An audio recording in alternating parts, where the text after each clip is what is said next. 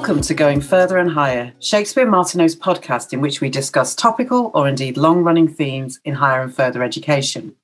My name is Smita Jamdar and I'm Partner and Head of Education at Shakespeare Martineau. And I'm joined today by a veritable array of esteemed colleagues. We have Joanna Forbes and Geraldine Swanton, who are legal directors in the education team, and Tom Long, who's Head of Further Education and a partner in the employment team. It's December, so inevitably in today's episode, we're going to review some of the notable issues that we've had to deal with in 2021 and look ahead to our hopes and fears for the sector in 2022. So, Tom, let's start with you. What do you think's been the standout issue we've seen in FE this year? I suppose my undoubted highlight of 2021 has been the greater focus by the government on FE and skills generally. And I think specifically the publication of the Skills for Jobs white paper back in January. Feels like a long time ago now. And I wouldn't say that it brightened up the New Year lockdown, but it certainly was one of the highlights among a few, I suppose. I think there's a lot to be pleased about in the white paper, not least the overdue recognition for the role that FE has got to play in our national life. I still think there's a lot of detail and practicality to be worked through, and sort of throwing it forward to 2022. I'm sort of hoping that in a year's time, when we're doing this and looking back, I will be able to say that one of my highlights of 2022 would be the passing of the bill that's currently going through Parliament to enact the white paper, and some sort of positive moves on some of the bits where we're still a little bit unsure. I think there's certainly a sign that the government is starting to listen to the FE sector more. For example, there's obviously significant concern about the rushed withdrawal of BTECs in favour of T-levels. Yeah. And it was obviously great that the government acknowledged, I think it was sort of November, timely for the AOC conference, that there was going to be a stay of execution on the funding for BTECs for another year up to sort of 2024. There are, of course, as I say, still issues to work through. I think the focus in the white paper on employers driving this forward, whilst one understands that their views are important, could potentially be a little bit misguided and perhaps underlines a mistrust at the heart of government in terms of the ability of the FE sector to drive this forward themselves. There's also the rather narrow focus of the FE white paper. Yes, it's great, and looking at the expansion of T-levels and IoTs and the lifelong learning entitlement, but there's a lack of information in there about digital skills and basic skills of maths and English. Funding, I think, as well, is something that, sort of you've got your fingers crossed really for 2022. Been some really good announcements in the last 24, 48 hours about funding for 22-23.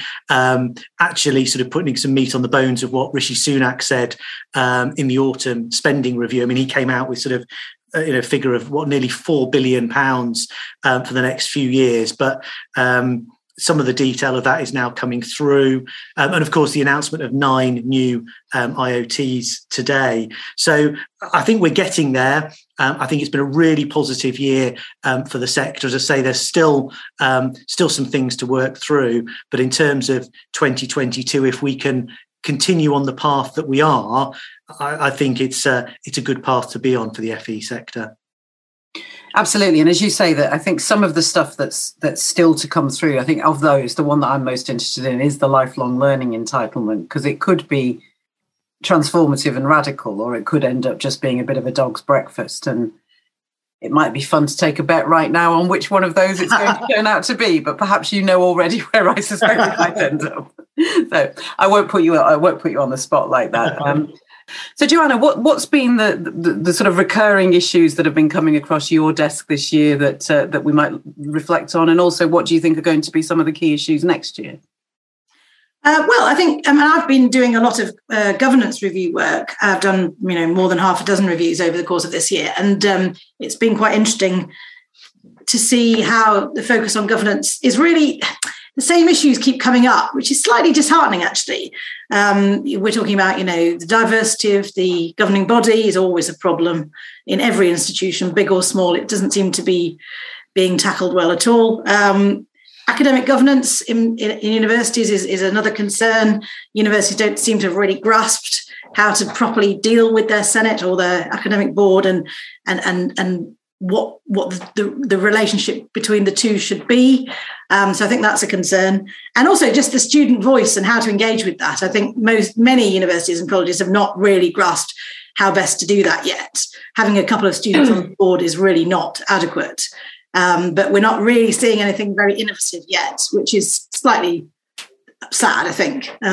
So those are the kind of things that have been coming up, and it is just a bit disheartening, perhaps, that we're seeing them, this year, and we have seen them the year before and the year before. So perhaps going forward for 2022, we may start to see that. I mean, I have seen some interesting developments on the diversity point, which are, things like apprentice governors, which one of our university clients is trying at the moment, which is a scheme being run to try and bring in governors from a more diverse background, younger people, giving them a taste of what it's like. So maybe initiatives like that. I think the other thing that's going to happen, of course, is that that the focus on governance of FE colleges is going to be much more of a concern. The government have published a draft guidance on external governance reviews in light of the white paper that Tom was talking about a minute ago.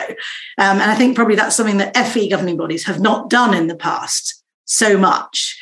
Perhaps when they've been in crisis, they've had the FE commissioner, but otherwise they haven't been used to, as universities have, having external consultants coming in and crawling all over the governing body and what it does.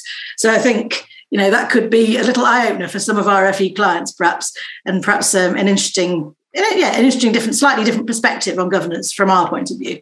Yeah. I think the academic governance point is a really interesting one, isn't it? Because it's sort of the area where governing bodies have had least exposure for many years. And although they've been moving gradually towards more oversight, more understanding, I think for obvious reasons, if you're not an academic, if you don't have that background, if you don't have an HE background, it is quite hard to understand exactly what is it that you're looking at and looking for. Yeah, and I think perhaps there's been too much of a reliance placed on the members of the executive and the representatives of the academic staff on the governing body, just to make to nod those sorts of things through. When obviously the OFS is not satisfied with that. It's a collective issue for the whole governing body, and they really need to get on top of it, don't they? So they do. I mean, in some ways, we're very fortunate because there haven't been any big scandals or crises in the academic governance arena. Yeah. But I think you're right that it's still a work in progress, I think. Mm-hmm. Absolutely. Yeah. Before I come to you, Jerry, I was going to hijack the session just to talk a little bit about my own sort of personal observations for what have been the standout issues for 2021 and what am I looking forward to in 2022. So for me, and I guess the work that I've been doing this year, probably the standout issue has been the culture wars and what they mean for higher education. Particularly around the legislation that's going through Parliament in relation to freedom of speech. So I had the absolute, I'd love to say pleasure, but it definitely wasn't a pleasure, but experience of speaking to the parliamentary committee that was looking at the bill committee. And I'm still really, really anxious that we've got all this time, parliamentary time, that frankly could be spent on a lot of other things, being devoted to an issue that is of questionable prominence on campus. It's clearly an issue, but how big an issue? And it's going to result in a bill which is going to create an awful lot of potential burden for institutions without necessarily getting to the heart of the problem. So the heart of the problem is we have some issues in which there are sort of fiercely divided views and people are not able to engage in conversation constructively about that. There is real anger on both sides and real protest on both sides. So a bit of legislation sort of beating up universities for not ensuring free speech isn't going to tackle that. And I was reading about the University of Auckland, which has just announced that it wants to curate a conversation about Maori contribution to science and knowledge, which I'm afraid I don't know enough about the issue to explain it any more than that. But it's clearly a very controversial issue in New Zealand. It's creating quite a lot of division. And the university has said, we are going to curate a kind of fact-based, reasoned, respectful discussion about this issue to try to agree how society moves forward, given the divisions that exist. And I thought that was actually a really inspiring and uplifting thing. If it works, it might not work. It might all descend into, screaming and shouting, which would be not edifying for anybody. But if it doesn't, if it works as it's intended to, then that is surely such a great role that universities could play in all the things that divide society, of which there seem to just be, ever increasing numbers. So for me, 2021, that was a highlight. Well, I say highlight, that was a feature, and that's my hope for 2022. My other hope for 2022 is actually for both HE and FE, because over this year I've had lots of conversations where it looks like the levelling up agenda, which government keeps threatening and promising a white paper on, which we haven't yet seen, is starting to trickle into, well, I'm going to say trickle into, it's starting to be a sort of positively recognised by universities and colleges as something that they are there to do. And so they're already thinking about how they can meet those 4 things that government talked about. So improving local leadership, improving standards of living, ensuring that the public services are as good as they can be, and improving civic pride. They're all areas where universities and colleges have such a powerful role to play that if we take that at face value, we should just be getting on with it. And I'm really hoping in 2022, we just get on with it. So, Jerry, by no means least. Well, I think I might be least because I haven't been enthused by anything as lofty as the issues the 3 of you were talking about. And my issue is rather a micro issue, which beguiled me, not because of it was complexity, but it was mandatory vaccines, because it's something I'd never had to think about in my 24 years of practice, or at least think about in any great detail. And there were 2 issues that arose in 2021 in relation to vaccines. Some universities actually toyed with the idea of requiring students to be vaccinated before they came back to campus in September, or before they were able to take up new places. And obviously, very noble intention, but it raised really very worrying ethical and legal issues for me. And the ethical issues were, if you're forcing people to do the good, then that becomes an evil in itself. So if I've lost choice, I've ceased to be human. That was the ethical issue. The other issue was there was a danger of breaching human rights legislation, because the spectre of compulsory vaccination meant that, requiring people to undergo almost, not quite, but almost a medical procedure could be a disproportionate interference with their right to privacy. And refusing unvaccinated students access to campus also risked breaching human rights, in that it created a difference in treatment between students, the vaccinated and the unvaccinated, which might not be justified. Of course, refusing unvaccinated students admission or preventing them from returning to campus could also amount to discrimination, direct discrimination on the grounds of religion and belief, and indirect discrimination on the basis of perhaps race, because some groups are much more suspicious of vaccinations than others. And then the other issue was mandatory vaccination by stealth of Parliament, and that's by law, where all healthcare students in placement from April will have to be vaccinated. And that raised really interesting legal issues from a contractual point of view, because universities were saying, my goodness, come April, we will have students who do not want to be vaccinated, who cannot fulfill the learning outcomes. So then they may have to, pick up the student contract and question whether there was a force majeure clause there that would allow universities to bring the student contract to an end, because the force majeure would have been maybe some change in law.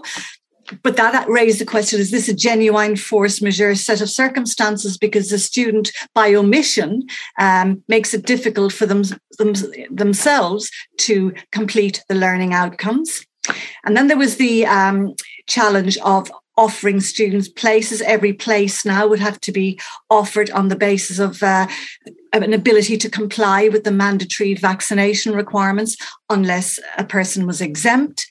And the mandatory vaccination issue raised some interesting data protection queries. On the face of it, initially, it was difficult to see which of the legal justifications would warrant a university, in fact, processing that data instead of the placement provider. But when looked at in much more detail, there are several justifications on which a university could rely. But the key was that to keep the data usually within an occupational health environment and to ensure that it's not widely disseminated unnecessarily throughout the institution. And then my fear for 2022 is somewhat akin to yours, Samita. I'm very, very worried about the attenuation of the Human Rights Act. It has been a very, very useful piece of legislation, a fantastic formula for universities in their dealings with students. What it essentially seeks to do is to achieve a balance between communal and individual rights, and no right is absolute. It says to universities, look, if you want to interfere with a right, it has to be for a legitimate aim, and it has to be proportionate, and it has to be accessible. I think what the government is trying to do essentially is to, one fear is that it's trying to reduce the level of accountability of government. And I wonder whether it will make it provide less protection for individuals and therefore for students. I think somebody said it was ironic that the proposed changes to the legislation was badged as promoting civil liberties and rights, but actually it might end up reducing those civil liberties and rights. And one of the potential changes to the current legislation is that it will make it more difficult for individuals to bring claims. And while there haven't been many claims at all now, it might nevertheless act as a deterrent to students who feel their rights have been unjustifiably interfered with to actually make a complaint and ultimately to bring a claim. So that is my fear, that there will be a reduction in individual rights in 2022. Yeah, there's two thoughts went through my head as you were talking there, Jerry. So the first one was, having said that you were going to be far less lofty than us, you ended up talking about what it means to be a human being, which I thought was possibly as lofty as it's ever going to get. And secondly, I think the point you observed about, to have a sort of command paper which talks about enhancing civil liberties, which does the very opposite. Of course, with the Freedom of Speech Bill, we've seen a definition of academic freedom that restricts it way beyond the current definition in the guise of expanding and protecting it. So I think you're absolutely right to be sceptical about those aims. That was, great. Thank you very much, all of you, for thinking through what we've seen this year and what we can look forward to next year. And to all our listeners, thank you very much for listening. We hope you're going to join us next time, and don't forget to hit the subscribe button if you'd like to do that. And if you've liked what you've heard, please do leave a review. In the meantime, from all of us at Shakespeare Martineau, Merry Christmas.